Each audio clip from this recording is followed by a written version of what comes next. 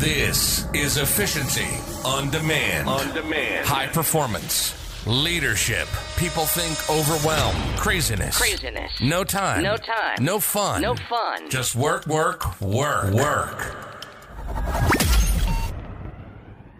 It's time to slow down, to speed up. You owe more to yourself. This is Efficiency on Demand with Monique. Monique is a high-performance and leadership specialist. During the show, Monique and her guests will share the harsh truth behind their success stories, what it means to perform on a high level, and to be a leader in this world. It's time to take control of your time and live life limitless. This is Efficiency on Demand, and this is your host, Monique. Welcome back to Efficiency on Demand, everyone. Today I have a guy that I'm really excited to introduce to you. He is actually not that far from me. I'm in Thailand, he's in Singapore, and I'm super excited to finally chat someone in my side of this world. So please help me welcome Steve Tan. Hi, Monique. Thanks for coming on the show. Thank you for inviting. Happy to be here. Yeah. Please introduce yourself, just who you are, what you do, and we take it from there.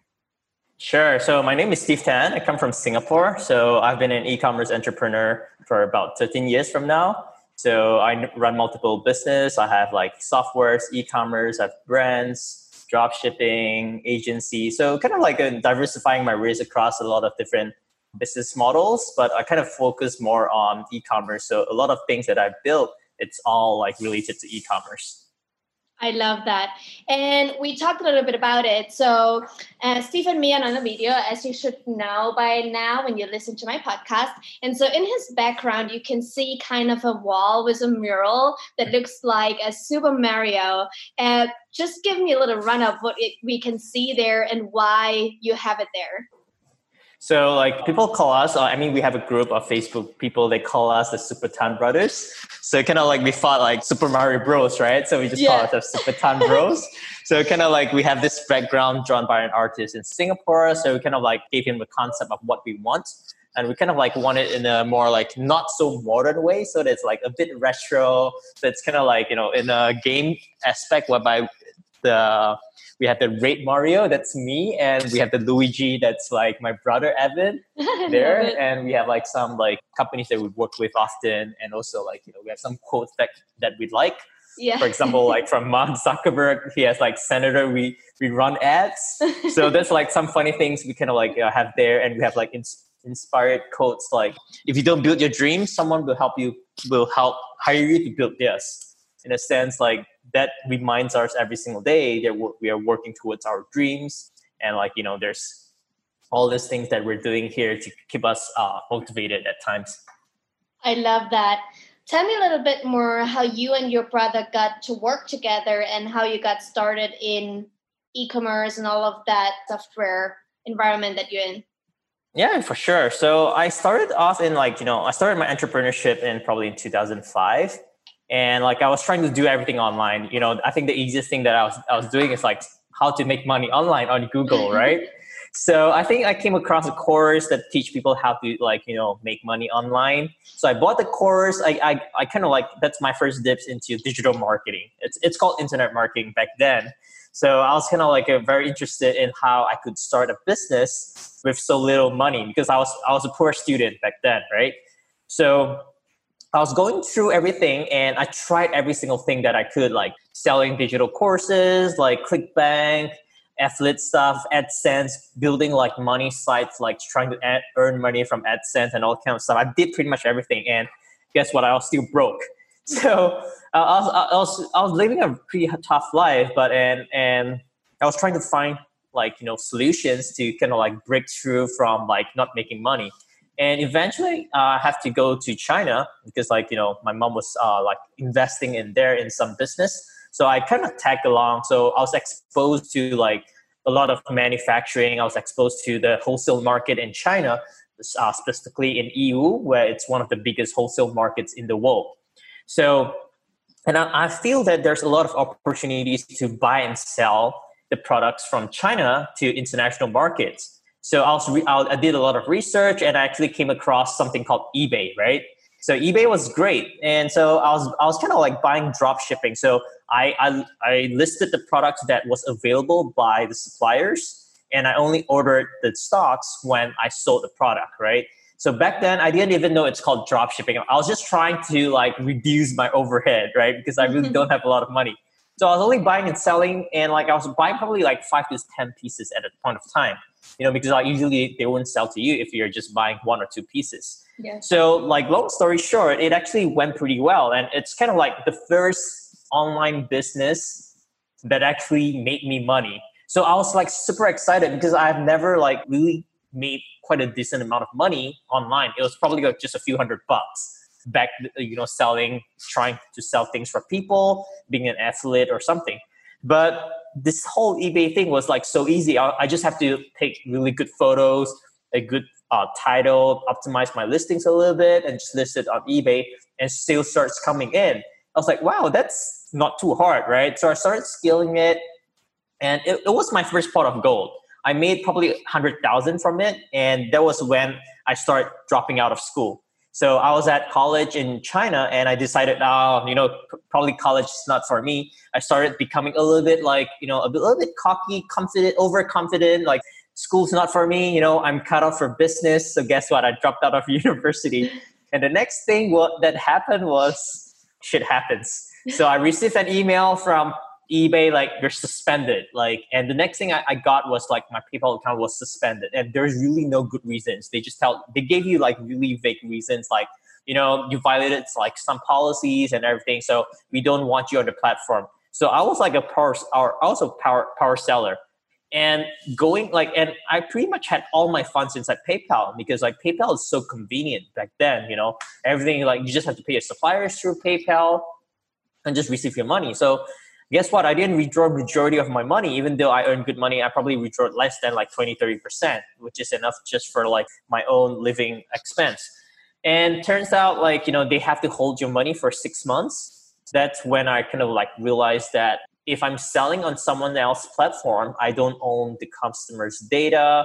I don't have access to the emails and everything. So that kind of like really had a bad experience for myself, that like I really need to do something outside of the platforms.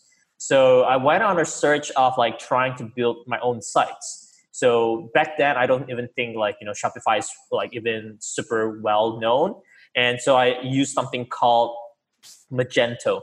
So Magento, it's like the old school e-commerce platforms, but it's very technical. It's very programming heavy.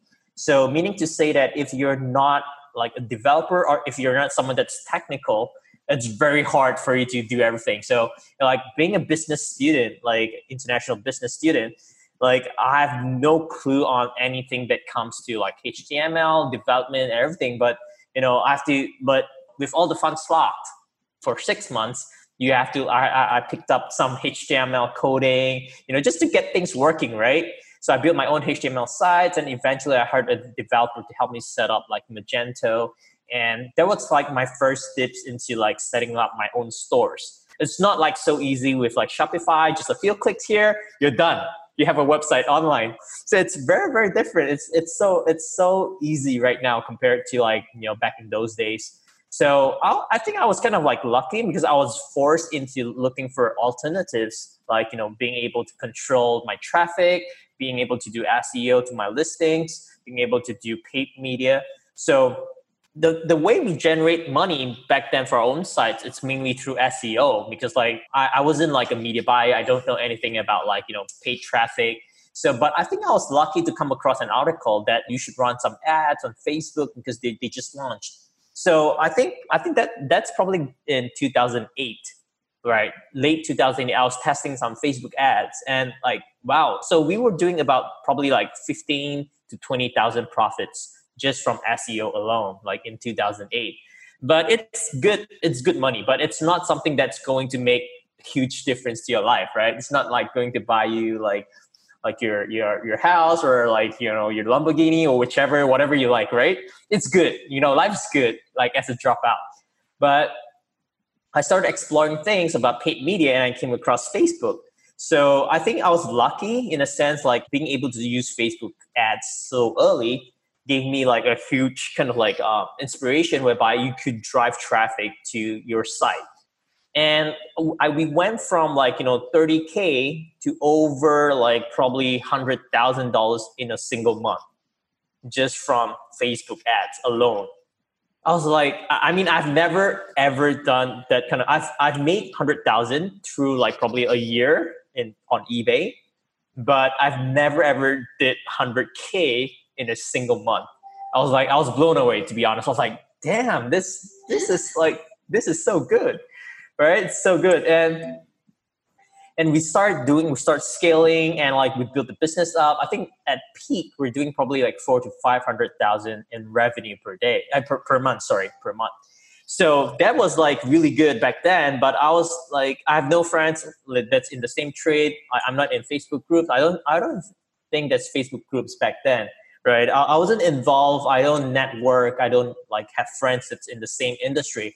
So I think that's a bad thing because you have no one to look up to kind of like push you forward. And you kind of think you're the king of the top, right? Yeah. And you have no motivation. So I was taking things slower. I kind of like felt that, I was at my peak and I wanted to do something different.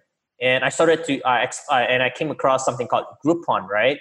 So Groupon is like $1 billion company back then.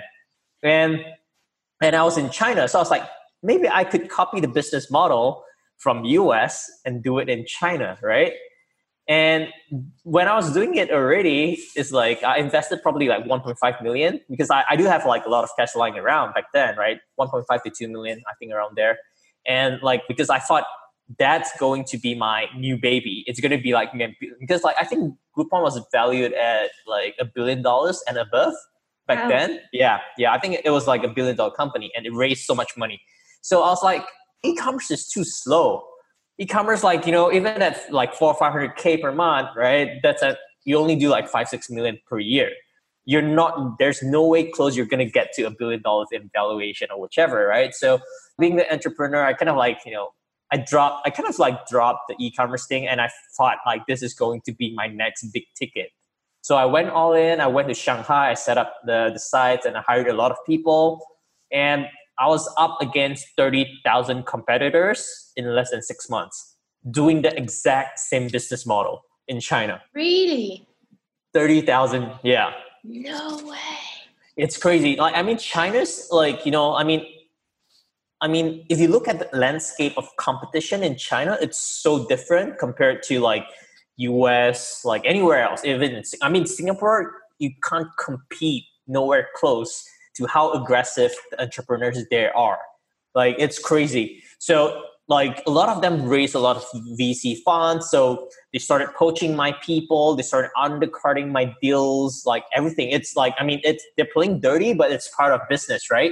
So probably in like, I ran out of funds in one and a half years and I got an offer to buy us out, but it was a shitty offer. They're just trying to like, get our leads, get our customers, get our people into the company. So I just said no, and I just closed down the company. And I went back to like Ningbo, which is like it's probably like 2 hours from Shanghai.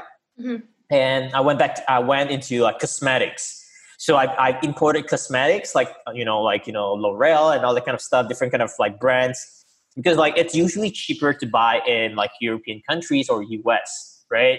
So I bought it in and I sell it like to all my audience that I've nurtured from the Groupon business model. It was doing okay, but it was nothing exciting that like, it's probably generating less than like 10K profits per month. It's nothing exciting because I've seen big money and I wanted to see more, right? So it's really sad because like, like you've been there and you fall to the bottom, you lose so much money and like you have to kind of like build up from scratch again. And that was like one of the worst times. And like my mom's health wasn't really good. So I have to go back to help her out. And she runs a manufacturing business in Ningbo. So lucky me, I have a place to stay when my business failed, right? So I went back to help her out and like run the manufacturing business for probably a year. It wasn't something I like. I really hate manufacturing because it's so different compared to startups. e-commerce, digital marketing, and all, right? And it was tough, but I have no choice. So I went back to help her out, and probably in 1.5 years, I learned a lot of stuff about manufacturing, how things work, how people build new products from scratch, the molding, production, and all the kind of all the detailed stuff on how you could get your product to be manufactured in China. I think it was a blessing in disguise that I learned all that kind of stuff. And there was that time when like one of my friends came to me and said, "Hey, Steve, like let's do something together." So I'd known this guy for probably about like 4 or 5 years. 4 or 5 years. Like he's a Taiwanese guy. He's a Taiwanese guy, right? And he said, "Hey, let's do something like Pebble smartwatch," right? So Pebble smartwatch raised 10 million on Kickstarter in 2012 or 13, and he said, "Do you think you could use your marketing skills and raise like $100,000?" I said, "Yeah, it should be easy, right? People did 10 million. Like 100% is like what? It's like 1%." I was like, "Yeah, that's super easy." So he said, "Oh, let's do this." So I came up with the brand, the design of the product, and everything. So it's kind of like a more ODM partnership, So we'll do the design of the brand. So he will take care of all the the research and development of the product, the internal electronic parts, the connection from the app to the smartwatch, and all that kind of Bluetooth stuff. So I thought this guy was really good because like he's really charismatic, he's really nice. I mean I've been friends with him for like a couple of years, right? So he comes off as like a very charismatic guy with resources. And so I kind of bought into the whole story. So we partnered up and we did. So long story short, we did 1.5 million instead of $100,000, right? In 2013. And things were going well. Like we get a lot of emails, we get a lot of requests from top tier VCs. They come knocking down our doors. We got a lot of big companies wanting to resell or distribute our product in the US, internationally, all the big brands. So I was like, oh my God, finally I've waited till something big. It's way bigger than what I've built before. And it's a brand, it's like electronics.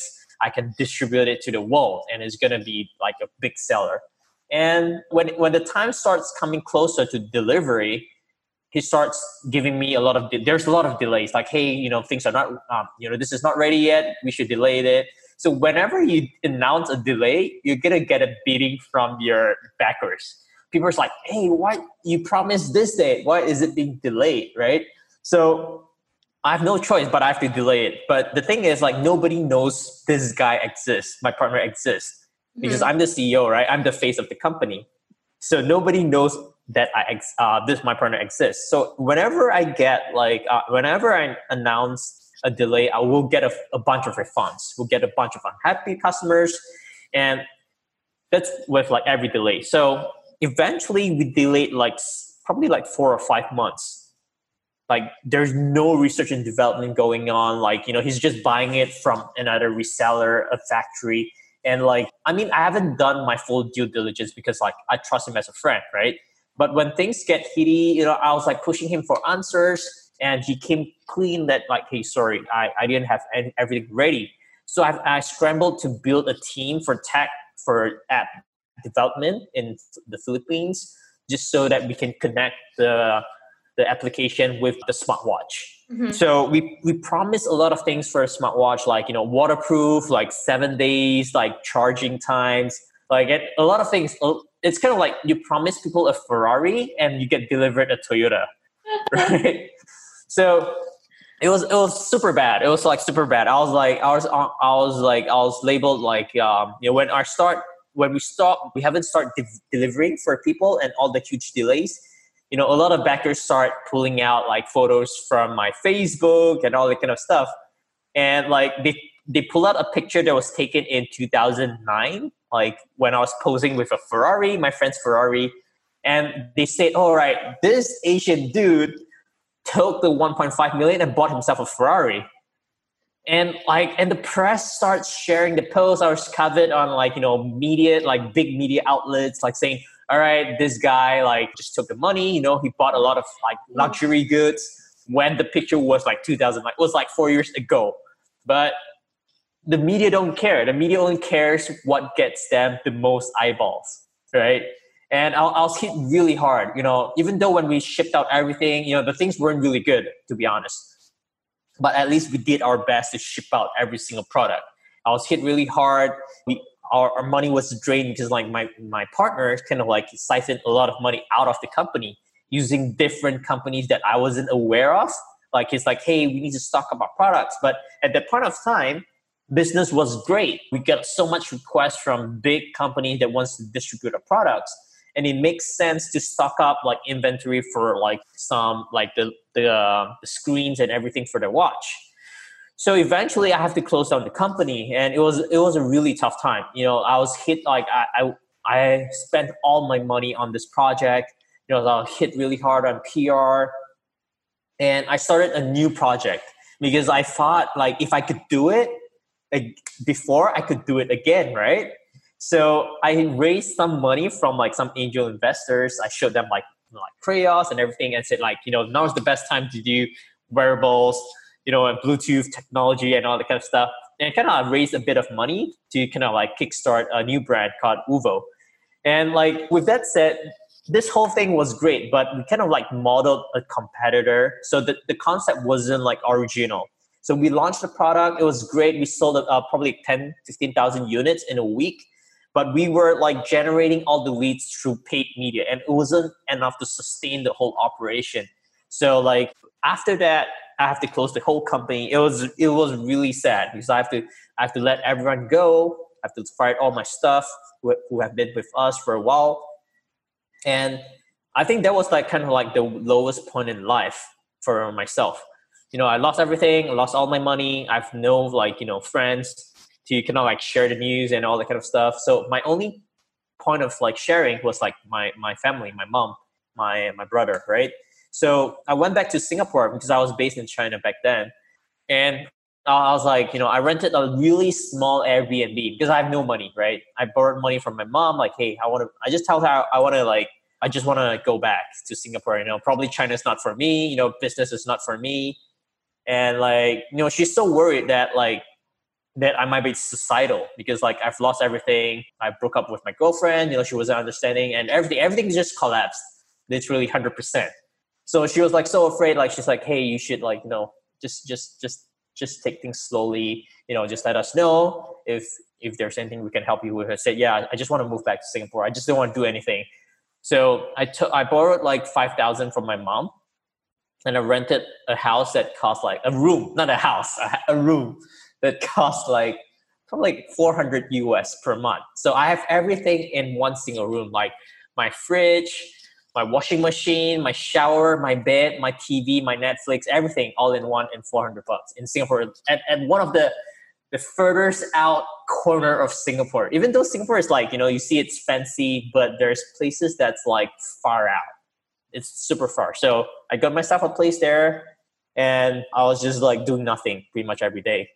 And do you want to make a guess? What was the next business I went to? So first of all, I want to take a guess how long it took you. I think you barely made it 2 weeks to not do anything. And then you probably went back into drop shipping. Nah, you're close, but not quite there yet. So I was doing pretty much, I was in Singapore for 6 months. But I was like, I thought I was Superman, to be honest. But I was depressed. I was honestly depressed because like I was working so hard every single day for the two startups, right? I was putting all my efforts in unboxing, product design, branding, and everything. So I was burned really hard. I was like so tired. I barely have any rest across the 2-3 years, right? So I was like, I was totally burned out. So, and one thing I was thinking is like, I really want to build back up my wealth really quickly. So I went into Forex, right? I went to Forex trading, right? You can't believe it, right? You could have said Bitcoin. I would have been like, yeah, Forex trading, sure. Yeah, I should have bought Bitcoin back then, right? Probably with the $5,000. Probably would have been like, what year was that? It was like 2015, yeah, around there. All right. Would have been way cheaper. Yeah, it's cheap, right? So, but I went to Forex and I borrowed money from my mom again, not a lot of money. and I blew up all the money again. So it made me even more depressed because like I lost money from my mom that's supposed to be used to kind of like help me tide through this hardship, right?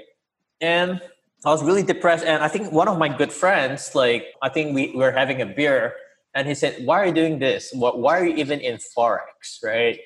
Like, why are you even doing this to yourself?" I was like, "Dude, I have no money. I have to build back my wealth, right?" And he said, "It could probably take you 10 years to be even good at Forex trading, right? A lot of things you see out there, 90% of them are scams.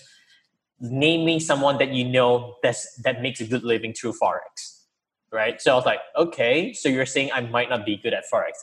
He said, "Yeah, that's right in your face."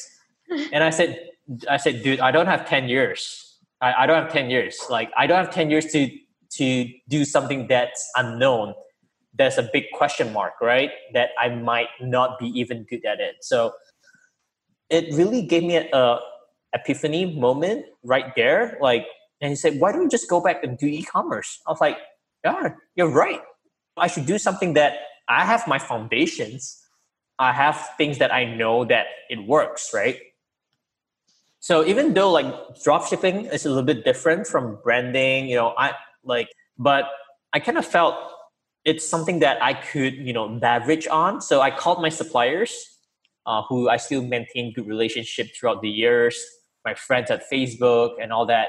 And I was just like wondering what's the landscape like, because I haven't been doing for a while. Like I was so involved in doing brands, building brands, and didn't work out for me. So I said, like, because I used to sell products that are like higher ticket. It's not like the typical 20, 30, 40, 50 bucks products that, you typically see on dropshipping stores. So I usually use really fast shipping. I care about shipping times. I care about the products and everything. So I called my suppliers, like, how is I'm seeing a lot of ads, people doing drop shipping. I was like, how are these people even making a profit shipping products that's like 10, 20, 30, $40? He said, all right, there's something called e-packet in China. I was like, why didn't you tell me that before? He said, oh, because you like fast shipping, right? So I've never recommended that to you before. I was like, okay, that makes sense. So I decided that I want to get back into the whole drop shipping. So after having the chat with my friend, I packed my bags the next day and I flew back the day after to China, right? I flew back there like really quick. I always make my decision very quickly. Once I know what I'm doing, it's like there's a no-brainer. I just fly, book my tickets and fly back. And at least I have a place to stay with my parents, right? So I stayed with my mom. And there was I don't have any expenses. I have no cars. I have no house. I was just there grinding out every single day. So, and that was the time when my brother graduated from university. But my brother has been helping me out with Crayoss, of my startups and everything. And he's been the kind of behind the scenes helping me out. Free labor, when you're starting out, you need a lot of free labor, right? So my brother was helping out me with a lot of things. I shared with him my success before I do e-commerce. So he was kind of inspired to join me. But being the typical traditional mindset, he was more keen in joining a Fortune 500 startup, probably a McKinsey or some marketing firm. I was like, dude, if you want to join a marketing company as an intern, you're probably not going to learn as much as joining me, right? So I kind of talked him out in joining those companies and kind of join me as a partner. And I think it was kind of doing the right things at the right time. So I think using all our resources, our context, we got back into the whole dropshipping game. And it was quick for us because with all the experience, we were able to scale to over $1 million in the first month alone. That was the biggest, I would say the biggest confidence booster for ourselves to damn, we could do things so fast. But just some disclaimer, because I've known my suppliers for a long while. They trust me as a person and as a friend. So they were able to extend a credit for me, when I was just starting out. Because to be honest, when I was starting out, my supplier is a small player in the market. Ours his first pot of gold, and I helped him become at least a small reach in China. So, I mean, he went on and became a big entrepreneur in China in the logistics and fulfillment company niche. So when I told him my story, he was really sorry for me, and he extended like $500,000 US in credit for me. That really helped turn things around, because like drop shipping, you have to buy your suppliers. Then before you ship out, you're supposed to pay and clear out your shipping fee with your suppliers. So working with him, he allows me to pay in 3 months. That helps so much, right? When I hit the 500K credit, I have to start paying him off. But before that, I have a lot of leeway in terms of scaling my ads. So all the money that comes into my merchant accounts with Stripe or PayPal, I could use that and reinvest back into the business without having to pay it out so soon. So that's kind of like my disclaimer, how I was able to scale so fast, even without like much money, like pretty much from scratch. So that built up our whole momentum. It builds up our foundation, like having, I mean, literally from zero. I was like so intrigued on how we can build back things from scratch. Because like back then I feel so helpless, because like a lot of things requires money, like ad, products. So which is why I'm a huge advocate for dropshipping, because it literally saved my life. Mm-hmm. It literally rebuilt everything. Of course, a lot of people complain. It's like you should build a brand. You should build like things that like, fast shipping, fast everything, good product quality. Yes, that's right. But it's hard. Building a brand is not like 100% going to be successful, right? And the thing with a lot of like people talking about theory, like of course, when you have a brand that you own that's successful, it's easy to say that. But if you build 10 brands and probably failed in 10 brands, right? It's hard. And chances are people that are listening to you, right? A lot of them probably don't have the kind of money that certain entrepreneurs have, like, a war chest to start a business, right? It takes a decent amount of money to get involved in like building like a very nice brand, like, research and development, and a lot of things requires money, which is why I highly suggest people, as always, to always start out doing something that's smaller, that's like within your capabilities, rather than like trying to climb Mount Everest the first day you start trekking. So, I get attacked a lot sometimes when people say, oh, you should not tell people to do drop shipping. They should be focusing on brands. I say, yeah, that's right. I tell people to do brands when they are successful with drop shipping, because like drop shipping builds you a good foundation on how to do market research, product research. It builds up your skill sets with Facebook ads, which are all necessary skill sets that will be applicable when you start your own brand, rather than investing a bunch of money into like building your brand and selling something that nobody even wants. Guess what? You have probably invested $50,000 in opening and research and development your product. So yeah, that's kind of like how we rebuilt up everything. And one thing we did was we started sharing a lot on Facebook groups. Like we thought, like, because I understand and relate to people that really have no money, because like being up at the top and going right to the bottom, I know it's really hard to kind of like do things without like systematic ways of approach.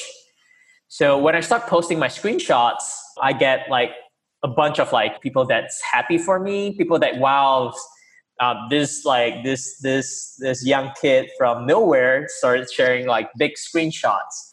So those screenshots are still small compared to what I shared in the future. So I started sharing a lot of value in a lot of big groups. I was sharing how we did it, how you guys could did it, how we do our product research, how we do our scaling, what's our methodology behind all these things. And we got a lot of Facebook message. We got a lot of like people like thanking us for like sharing things with them. So, but we got so much message that we can't cope, and it's taking up so much time. So that led me in building our own group called E-commerce Elites Mastermind Facebook group. It's about like 85,000 people right now. But back then we started it with an intention of probably it's going to be like only 200 people, 100 people, right? Because like we just don't want to be replying to every single one's private message. It's so time consuming.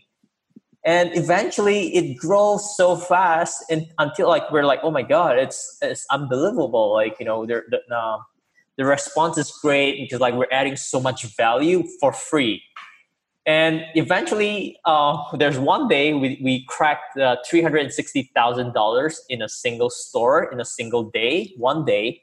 And we're like, oh my God, yes, we did it. We're so happy. We're super glad that we did it. So I posted all the screenshots online, and I started getting attacks by all the haters. Like, this is a fake. This is fake. How could someone do $360,000 in a single day in one store? So I start getting attacked in all the groups. Like, I'm sure you know the herd mentality. When someone starts attacking you, everyone starts jumping into games. Like, oh yeah, this is the same guy that did Curios and scammed people, bought a Ferrari and all kind of things.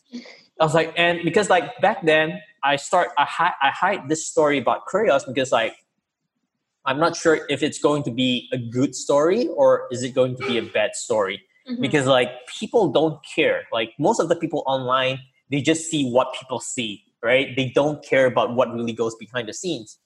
The truth is I was really proud of that project because like back in 2013, it's not easy to raise 1.5 million from crowdfunding sites because crowdfunding wasn't even like mainstream back then. It takes a lot of marketing skills, a lot of planning to pull out a project that's able to do 1.5 million. I was really proud about my team, our prep work and our marketing plans and everything. But I was really scared in sharing this story because I'm not sure if our community is ready to take this out. So I deleted all the posts externally. And I started getting hate messages on my Facebook message, like, hey, stop sharing things with people. Like, you're just a scammer or whichever. So I was really depressed. So I told my brother, like, dude, I think we should just come clean, just tell people what really went on. So I wrote, I think it's like a 5,000, I'm not sure how many words, but it's a really long article, right? I wrote a really long article in my group, like saying, and I was like telling them what happened. Like, here's all the details. And I wrote a post like back then in 2013 as well, the rise and fall of Curios. It's on Medium. I told them, hey guys, like, and I run everything through like a video as well, showing them live of our store, our numbers, our videos of the numbers coming in. And we started getting a lot of people starting like saying, sorry guys, we didn't know this is possible. Like, we have never seen this kind of numbers before. And we started getting a lot of people on our site, and we tell them the whole story of about Curios, what went on, like, all the details. And I was like, say, if you guys trust me, stay in our group. If not, like, feel free to leave. I'm not holding you back just so that you can be in my group and attacking me and like just making me feel bad, right? So after that, the whole tide just changed overnight. We got so much support from people like big group owners, e-commerce groups, and I made a lot of good friends. Like you only really notice good friends when you're in times of like your lowest point. Like all your good friends on the highest success as well when they celebrate you. Yeah, for sure. But celebrations, I would say you get a lot of like new friends, right? People that like I'm not sure would just want to be with you when you're at the top. But when you're at rock bottom, you see who's your like true friends. Right. Right. I feel like if you have like friends that are at the rock bottom with you, and then you rise to the top, and they're still there cheering for you, then you have them both. Because I had people when I was at rock bottom, they were there, but as soon I got to success, and I was like, oh my God, it's working finally, and they're like, well, and then jealousy came around the corner, and they're like, well, maybe you were just lucky. And I'm like, right, that must be it. That's for sure. So initially, a lot of people thought we're lucky, to be honest. When we start posting, they're like, all right, this guy's got lucky. They got 1 or 2 winning products. And so I went back in my old days, like in 2009, and I started taking out all my screenshots. There was no screenshots back then, but I do have my merchant accounts. So it's like, guys, I've been doing this since 2008, right? I was doing like 200, 300, 400K per month. And that was not a fluke. I know what I'm doing, and here's the proof. So they're like, oh, so this Steve has been doing e-commerce since then. He's not like, he didn't just pop up like an overnight guru or overnight success story and all that kind of stuff. Yeah. So yeah, I mean, like I've been through all phases in life, like all the ups and downs, like the haters, the supporters and everything. So it's just so funny. I think I developed a really strong internal mindset. Yeah. I don't really give a shit anymore about all these haters, to be honest. I was really affected back then. Right. But I want to dive right in there. So we covered the whole story, which is crazy. And congratulations to like, first of all, surviving that. I know a lot of people who wouldn't get out on the other side stronger. So it's like really, and also like, I just want to pop all the champagne bottles that I don't have because I don't drink. But I just want to buy them all and pop them all for you and for even. Thank you. Like, it's amazing what you guys have done. It's like so crazy. But let me dive a little bit deeper into this like low time, because I don't think that many people can actually imagine what that means to go through. Before we go there, tell me a little bit about how you grew up and also explain why your mom actually moved to China, because I don't think many people, or maybe I underestimate them, so sorry about that, guys, but maybe people don't understand the relationship between Singapore and China, and that many people in Singapore have Chinese heritage as well. Yep. So basically, we grew up from a single parent family. So, I mean, like my mom sacrificed a lot for me and my brother. So, I mean, being able to like just grow up properly as a kid, I think it was already like a blessing in disguise, because like we were really, really poor. And like my mom was a florist in like in a hospital. So, but the thing was that having a floral company inside a hospital, you depend a lot on organic traffic, people that come to visit people, right? And guess what? SARS happened, right? So no visits to the hospital, everything, business was destroyed overnight. And it's not like she has a lot of savings, like we're just going like month after month using whatever's earned. So it was really, really tough. And like, and at the point of time, my uncle, like who's doing pretty well in China, like she asked if my mom wants to explore doing business with him in China. So, but my uncle wasn't in the floral business. So he just wanted to like, you know, get my mom to kind of like just go there to kind of like explore the business together. But he wasn't able to like provide a lot of resources. So I think I gave my mom the encouragement to say like, you know, when one door closes, another door opens, right? So that is why she took the leap of faith to go to China. So Singapore is very different from China. I mean, even though like Singaporeans, like origins is like, you know, we have Chinese blood, but it's two different countries. So even when I was there, it was really tough for me. Like, even though I speak Mandarin, like people there speak the native tongue, they have their own dialects. So it's very hard for me to like even communicate, even though I know how to speak Mandarin. They have a lot of different like terms whereby you call, like, for example, tomato, they have different ways of like saying tomatoes. So I was kind of like the odd one out, even in my school. You know, I don't have a lot of friends. And so that was why my mom was there. And kind of like one of the main reasons I moved there was because like I wanted to accompany my mom, because it was really tough enough for her, like, you know, being like losing her business in Singapore with the whole SARS thing. And like, I don't really want her to be alone. So I kind of like volunteered. I said, hey, I want to study in like, I was studying in Nottingham University in Ningbo. So it's a UK university that opened a new branch just there. So everything was just nice. So I used that reason. I was like, hey, you know, why not? I'll just move there and go to school there. So, and did your brother tag along with you straight away, or did he stay in Singapore? No, he was really, me and my brother were 7 years in age difference. So he was like still really small. He was probably still in like middle school. So he was alone with our helper in Singapore. So we're like all separated in our different regions. So me and my mom is in China, my brother's in Singapore. So he lives alone with our helper. And after like when he grows older, he also moved to China with us to study high school. So we kind of like reunited in a way. But nice. I was in Shanghai. Yeah. So like in a sense, we're always like, three of us are always separated until like only recently My mom moved back to Singapore, Nice. because of the whole COVID-19 situation. Yeah. Oh. Because she was kind of forced because like now China doesn't allow foreigners from going into China, right? So that's kind of like a blessing in disguise. So she's kind of forced to stay with us for a while.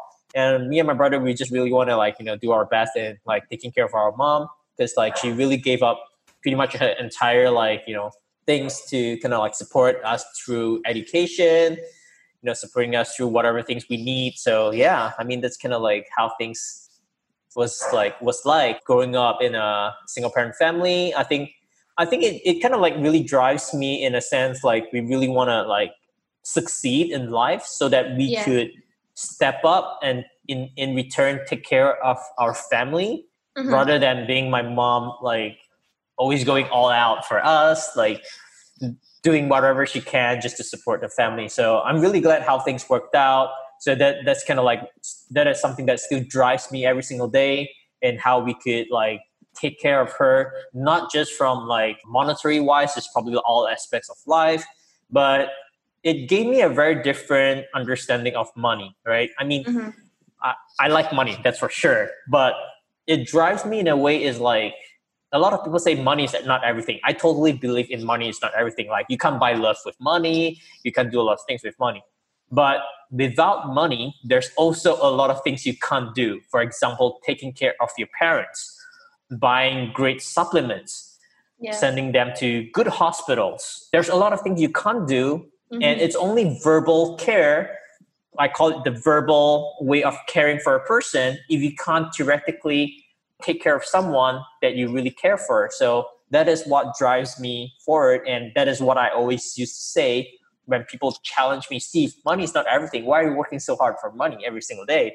Right. And I said, how on earth are you going to take care of your parents? Right. Or how on earth are you going to take care of your kids, your wife, or whichever, right? So that's kind of like my mentality that revolves about like money, monetary wise. And I mean, with all the money we've earned, I mean, I really liked cars back then. So I bought my first Lamborghini, I bought my second Lamborghini, bought my Porsche. And when you start buying those stuff, you're going to get haters. And the thing, you're going to get a lot of haters. And the thing is like, people don't understand is like there's going to be people that really like cars. So back then I wasn't selling any courses, digital courses, everything. So people were still okay. So when you start selling courses, people would say, oh, this guy bought his Lamborghini from course and everything. And they would just forget everything about what you did. And the thing is, we only launched our course once and we closed it because like, we didn't really spend time on it.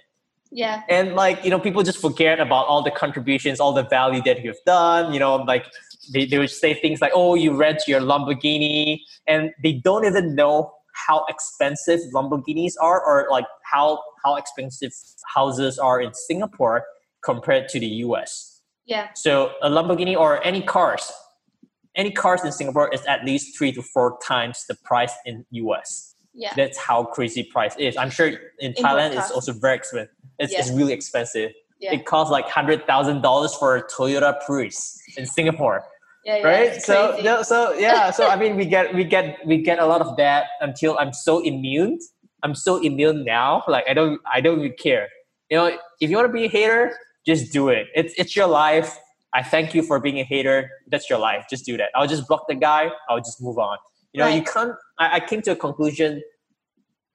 You cannot please every single person in your life, right? I'll just like manage that, and I feel happy being able to connect with like in my big group, like people in my group, people that support me, people that believes in me. And yeah, I think life's great despite the whole COVID-19, but yeah.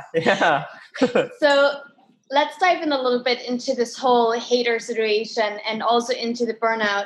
What do you think did you learn from your parents, like your mom, your dad, maybe your grandparents as well, that actually helped you through getting all of the haters, especially in the beginning when you first had it? And then also when the media slashed you with all of this, oh, look at the guy with the Lamborghini / Ferrari, and now he took all of your money from the crowdfunding and just bought himself all of this stuff. So how did you deal with that? especially in the face, I think a lot of people out there, and we do have a lot of business owners and entrepreneurs on the podcast who listen.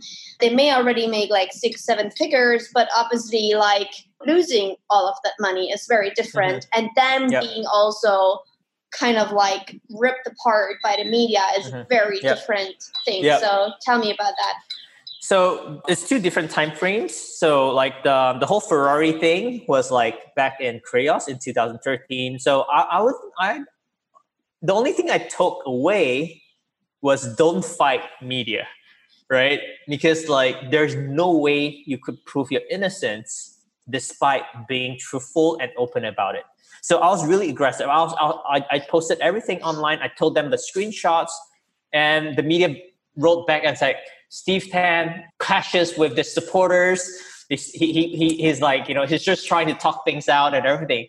I was like, oh my God, it's like, everything is so black and white. It's so obvious. Like I'm also the victim here, but they just don't care. So there's really no way out. So I have to close the company. I have to like go into like depression, or I just have to close my business. So I think that kind of led me starting in the next business is because I want to prove myself that I can do it again. But if you were to ask me if there was any like, good solutions for that, I think it's all about being able to stay positive, throughout times of crisis like this. I think I do have a very strong mindset. Regardless of like being hit with all these things, I was always optimistic that things would there's going to be a miracle. But despite there's no miracles, but I was still thinking that I could turn things around. So despite 2 failures, even though like, I went into a slight depression, I was always still thinking of ways how I could turn things around, going to Forex and eventually having the epiphany moment and all that. So I think it's different. So but where did you get this from? I think, so I attended mindset lesson when I was younger. So I think I didn't share the story about like me being a gamer. So like this story went back prior to us being entrepreneurs. So I was a gaming freak. I was like so addicted to gaming that me and my brother would like rotate 24-hour shifts just to train an online character, fighting the big dragons, like, buying all the best equipment, trying to be the number one on the server, right? So the story comes to like, my mom requires help from me to like, use the computer to print out some documents for her. But I was fighting Big Boss. I was fighting Big Boss with all my online friends, trying to like, kill the dragon.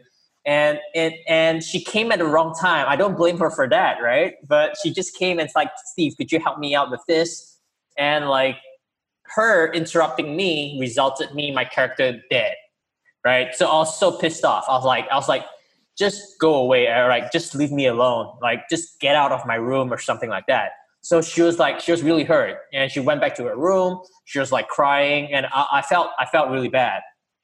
So I said, what happened? Like she said, I don't see any future for you and your brother at all. I don't see any, I don't see any out. I sacrificed everything for you guys. And, that's how that's what you're doing with your life, just playing games. So there was no competitive gaming back then. So probably I could become, if there's like different times, I probably could have become a strong gamer. But in a sense, like she was very disappointed that I was like not even being a role model for my brother. So I was getting him along, being addicted in games, failing all his subjects and everything. But after that conversation with my mom, she said something like, if you're so determined to be number one in the game, why aren't you doing it in real life?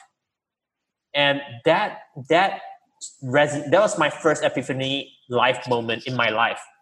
The second one was the Forex thing. So the first thing was like, and I thought like, yeah, like I'm working so hard. I'm training my characters so hard, trying just to buy like equipments, like, like some childish like hat, some childish blade equipments for my virtual character.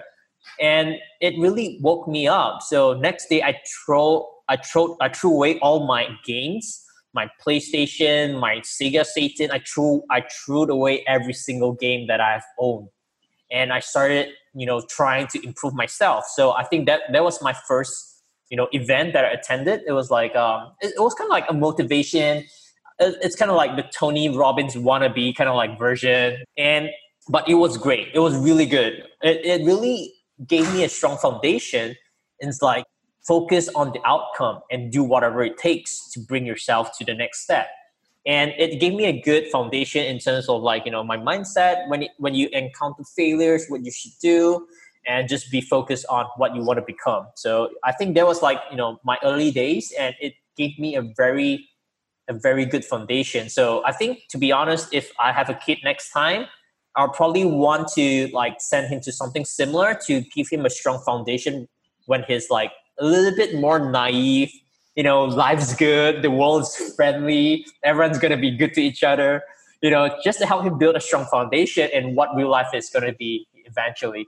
So yeah, I think that's kind of like how I was able to tide through the first hardship.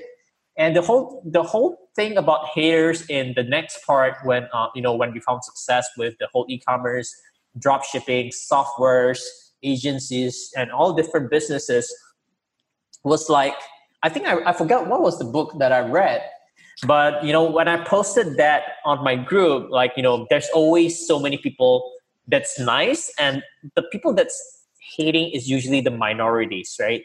So people would screenshot, like, one of my moderators screenshot me something like, Steve, you need to read this book. And I think like he screenshot the page and highlighting it to me, like, you cannot please everyone in the world or something like that. And I was like, yeah, that's right. Like, I just want to be myself. I just want to do what I like. I just want to drive the cars I like myself. And, I don't have to care about all the people that's hating, or like, that's the minority people. And one of them said something like, the wolf doesn't value the opinions of the sheep, or something like that. I forgot what's the exact term. So it's like, yeah, that's true. Like, why should I care about all the people that's bitching about like all this kind of things when money is going into my pocket, and like I'm living the life, I'm sharing information, and that I'm changing lives with my mastermind, with my courses, with the value that I'm giving out, and staying true to what I believe in. I think that's good enough for me. So I think that's what I feel. I might be wrong, but all the things that happen, I believe everything happens for a reason. Yeah. And all the hardship that I've went through, all the shit that I've went through kind of makes me a stronger person, so that I could tackle bigger hills. Yeah, probably climb Mount Everest in the future. I'm not sure I'm going to do that. But, in a sense, I feel really great. Being able to come back from zero, but it also made me aware of that nowhere in hell I want to go back to ground zero again. Right. Because like, I think one of the things that I really value is like all the experience, all the failures that I've been through. A lot of people are sharing success, like, oh, what I've done, but no one is sharing like all the like the dirty things, all the like, the behind the scenes. Like, that's why we're here. Yeah. So in a sense, I really feel that like I was really aggressive, like when I was younger, like, I was really younger. And, when you read all these motivation books, what do they tell you? They say you have to go all in, right? I think when they mean go all in is your mindset. But I'm not sure if they meant go all in with all your savings, right? Right? So I went all in with all my savings. Yeah. So I went all in with all my startups. I was like, if I believe in this project, I'm going to go all in. So despite despite my friends telling me not to do that, all the projects I've done, the 2 startups, which is why I have less than 200 US in my bank account when I closed down the second startup, right? And I really reflected on, is it true that you can go all in your savings? And when I spoke with some friends that does professional poker, like gaming, they play poker professionally, they always have like a backup plan. How they would. I just observe. I don't gamble, but I observe how these guys are doing it. And chatting with like all these like professional like players, you get to see how these guys think. You get to learn and observe how these guys think. They wouldn't take unnecessary risk, and they would only go all in if they're like 100%, they have like royal flush, or it's 100% they're going to win the game. So It's very interesting. So eventually, even though my business for dropshipping is doing great, I started investing. We set up a small fund. We call it the Super Tan Brothers Fund. And we started investing into like small startups. Like, we started investing in softwares. We started investing in agencies, education, and all that kind of stuff, which it helped a lot. So we're trying to build up like passive income. Mm-hmm. So like things that are not led by us, like it's led by entrepreneurs that are hungry, that are young, that they believe they could change the world. Because like if it's all about yourself, which is what I did before, everything is like myself, my brother, myself, and I'm not willing to share. I have to own 100% of the company. I have to own like all the equity. I'm not willing to give up equity in the past. But right now, I think I made a drastic change in doing business. I love to share. I think sharing is caring. And I feel that like if you're willing to share, and of course you have to be willing to share with the right people. If you're willing to share with the wrong people, you're gonna get a lot of problems too, right? So, but I'm really blessed that I was able to have a lot of great partners. So I think we have around 15 partners right now, all in different different companies, different niche, different company industries, and it was great. It was really great because like. I have different CEOs running different companies day to day. I only get involved probably like 1 or 2 like calls per month, checking the books, checking reports, and they're happy. I'm happy. I was able to add value.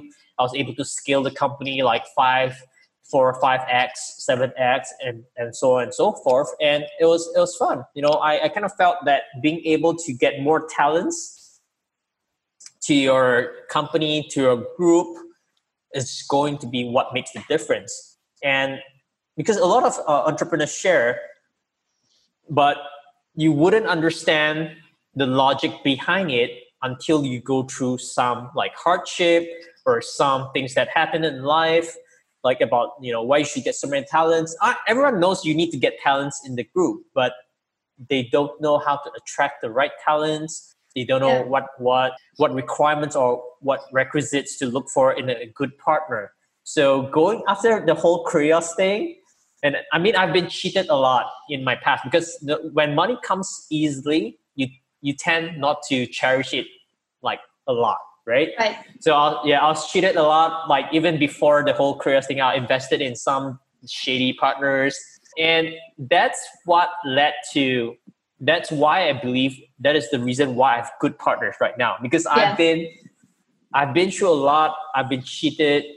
I know what to look out for great partners. And that's the whole process. And I believe it's what makes me a better investor or what makes me a better business person of all the hardship. And it's always critical to always look back and reflect on the mistakes. Absolutely. Not just celebrating the success, but always looking back on what could actually help make you a better person, on what kind of decisions have you made that you think could have been better. So I think that's one of the things that me and my brother, we always do it on a consistent basis. We always reflect. Have we done any decisions that we regretted? Have we done any decisions that we think that could have been done better? I think these are all the kind of things that we are so used to doing on a frequent basis to make sure we're keeping all of us in the right track and we're always working towards our, next milestone, our next goal, and being driven and staying happy. Yeah. I love it. We're about to wrap up the podcast, but I have a question before we get to the last 2 ones. And how do you feel is it working with your brother? Because I feel like a lot of people would maybe not be as efficient or happy.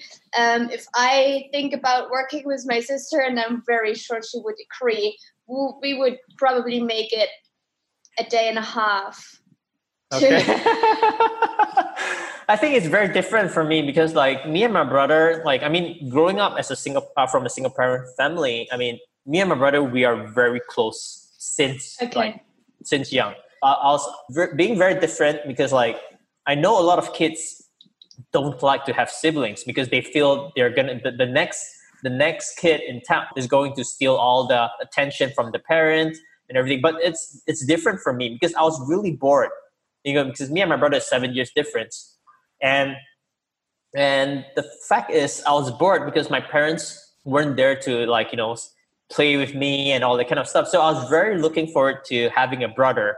So I was really close with my brother since young till like now. Even now, nothing's changed. Only, we got closer when we're doing business together because there's so much more things we could interact and discuss. Nice. Back then, it's usually only like, oh, what do you think of this shirt? What do you think of this this game? We play games together. But after like working together, I think I think Evan is also like someone that helped change my life in a certain way.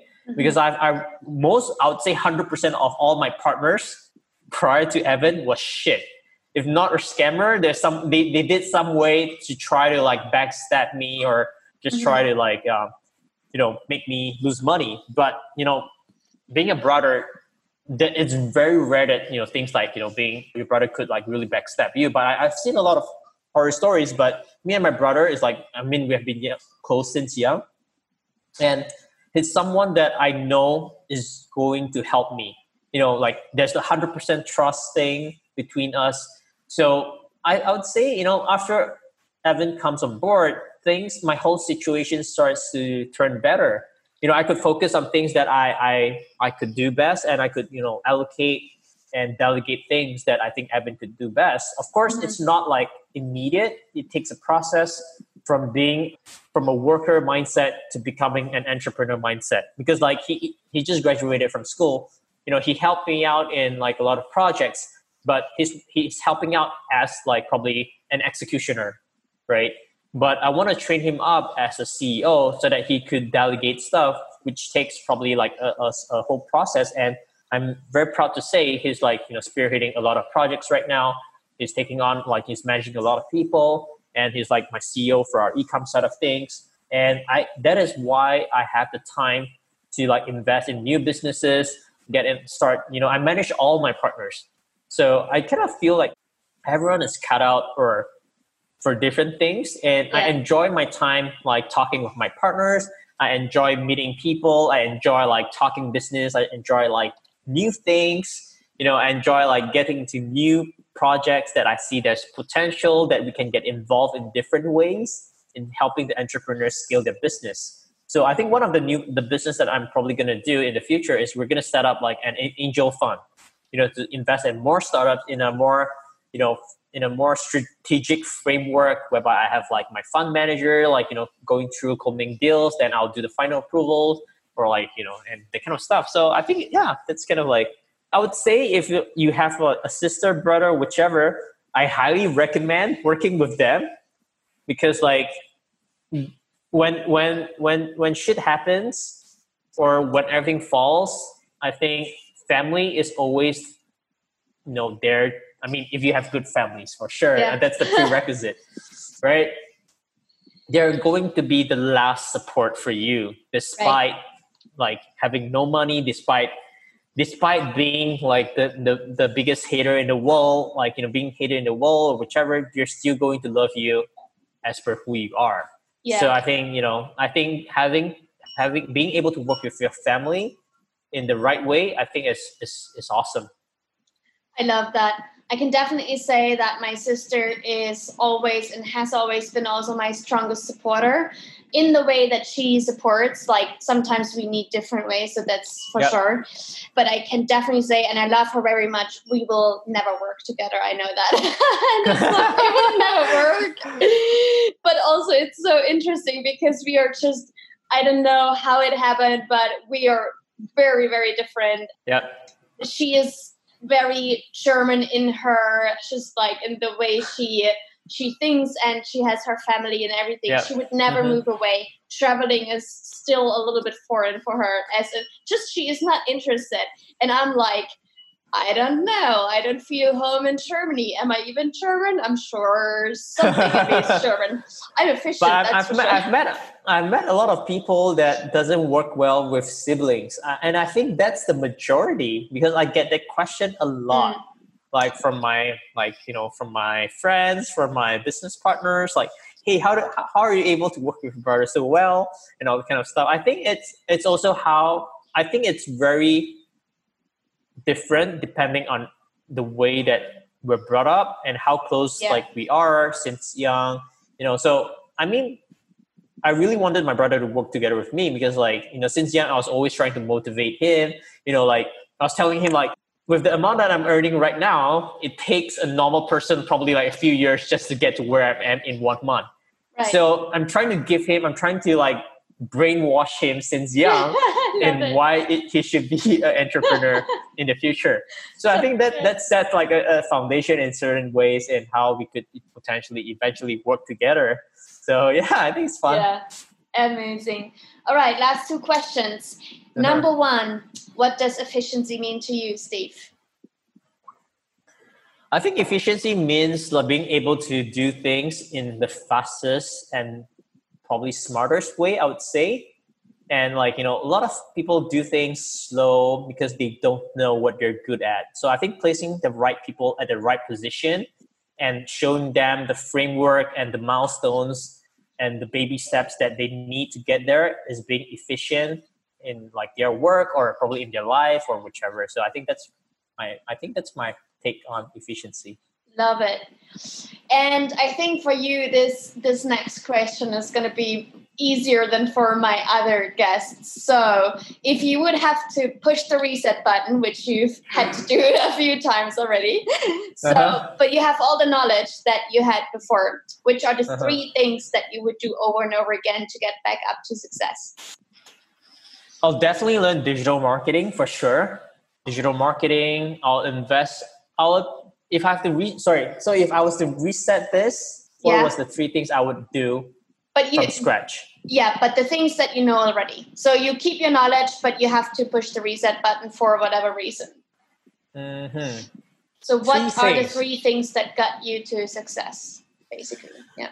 Okay, I think the first thing is definitely mindset.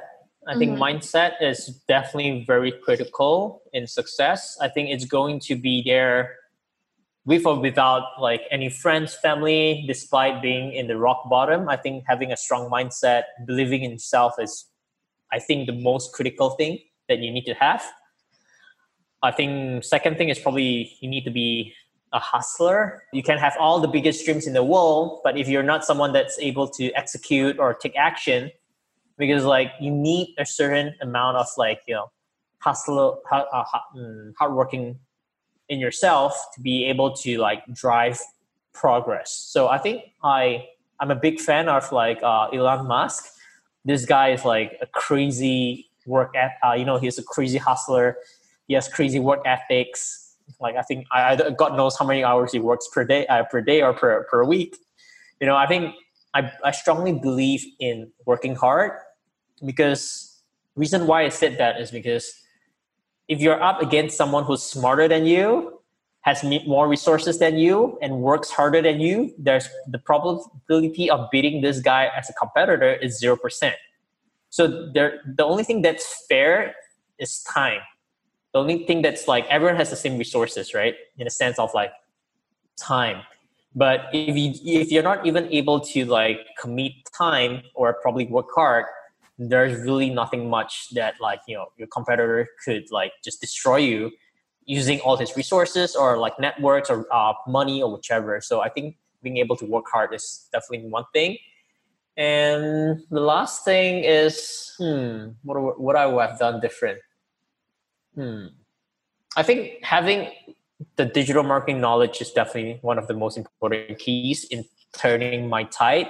I think I'm very, very grateful that like having no money pushed me to digital marketing, because if I was given a lot of money by my parents, I probably would have got into retail. And I've noticed so many business owners right now having difficulties in digital marketing because they don't even know it's like an alien subject to them, especially right now when COVID-19 happens. The first people to die is retail, hotels, and all that kind of stuff, because it's sad, because like people only realize digital marketing is important when shit happens like this. So I get a lot of requests, Steve, what could I do? Should I do this? Should I run some ads for my business? I was like, I've told you that 3 years ago. You should you need to start learning digital marketing. You need to get your products and platforms. Doesn't matter if it's like shopping networks, or doesn't matter if it's like, you know, your own website. And the last thing I would say, probably being able to diversify risk. I think that's one of the ways I would keep myself afloat. Even though, like, to be honest, like even if my dropshipping business goes to zero now, I wouldn't be like afraid, because I have a lot of other business that's like, you know, churning out, bringing in money every day, you know, to the business. So I think that is being able to, like, you know, be aware of your risk, and being able to diversify your risk is definitely very, very critical. Amazing. So yeah, I think that's 3 or 4 things that I think, Who counts? Not we. We're not German over here. Yeah. Steve, thank you so much for all of your time, for the amazing, amazing insights in your story, and for everything that you just brought to the table here. Yeah, it was amazing talking to you. Thank you so much. No problem. Thanks for having me on your podcast. Thank you. Yeah, definitely. And please tell everyone where they can find you and what they can find there, so they're not missing out on all of that knowledge that you share. Yeah, for sure. So, they can easily search me on Google, or they could just visit my site, our personal site. It's called supertimebrothers.com. Or if they would like to learn free knowledge in terms of e-commerce, they could find me on Facebook groups. It's called E-commerce Elites Mastermind. Or if they want to follow me on Instagram or Facebook, it's like Steve Tan. So yeah, I mean, we drop a lot of knowledge bombs from time to time. We do like Ask Me Anything. We do Facebook Live and all that, just to like help everyone. So we're looking forward to connect with like your audience. And yeah, that's great. I love it. And if you didn't quite catch up on what all the names are, don't worry, just scroll down to the show notes and find all of the links down below. And if you haven't yet, don't forget to subscribe, and I'll catch you next week. Thanks, Steve. All right. Thanks, Monique. You've been listening to Efficiency on Demand.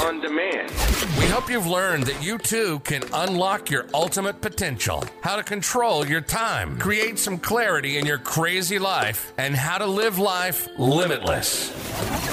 If you haven't already, make sure to subscribe to the podcast, and please follow on Instagram at @TheMoniqueLindner. We'll see you next time on Efficiency on Demand with Monique.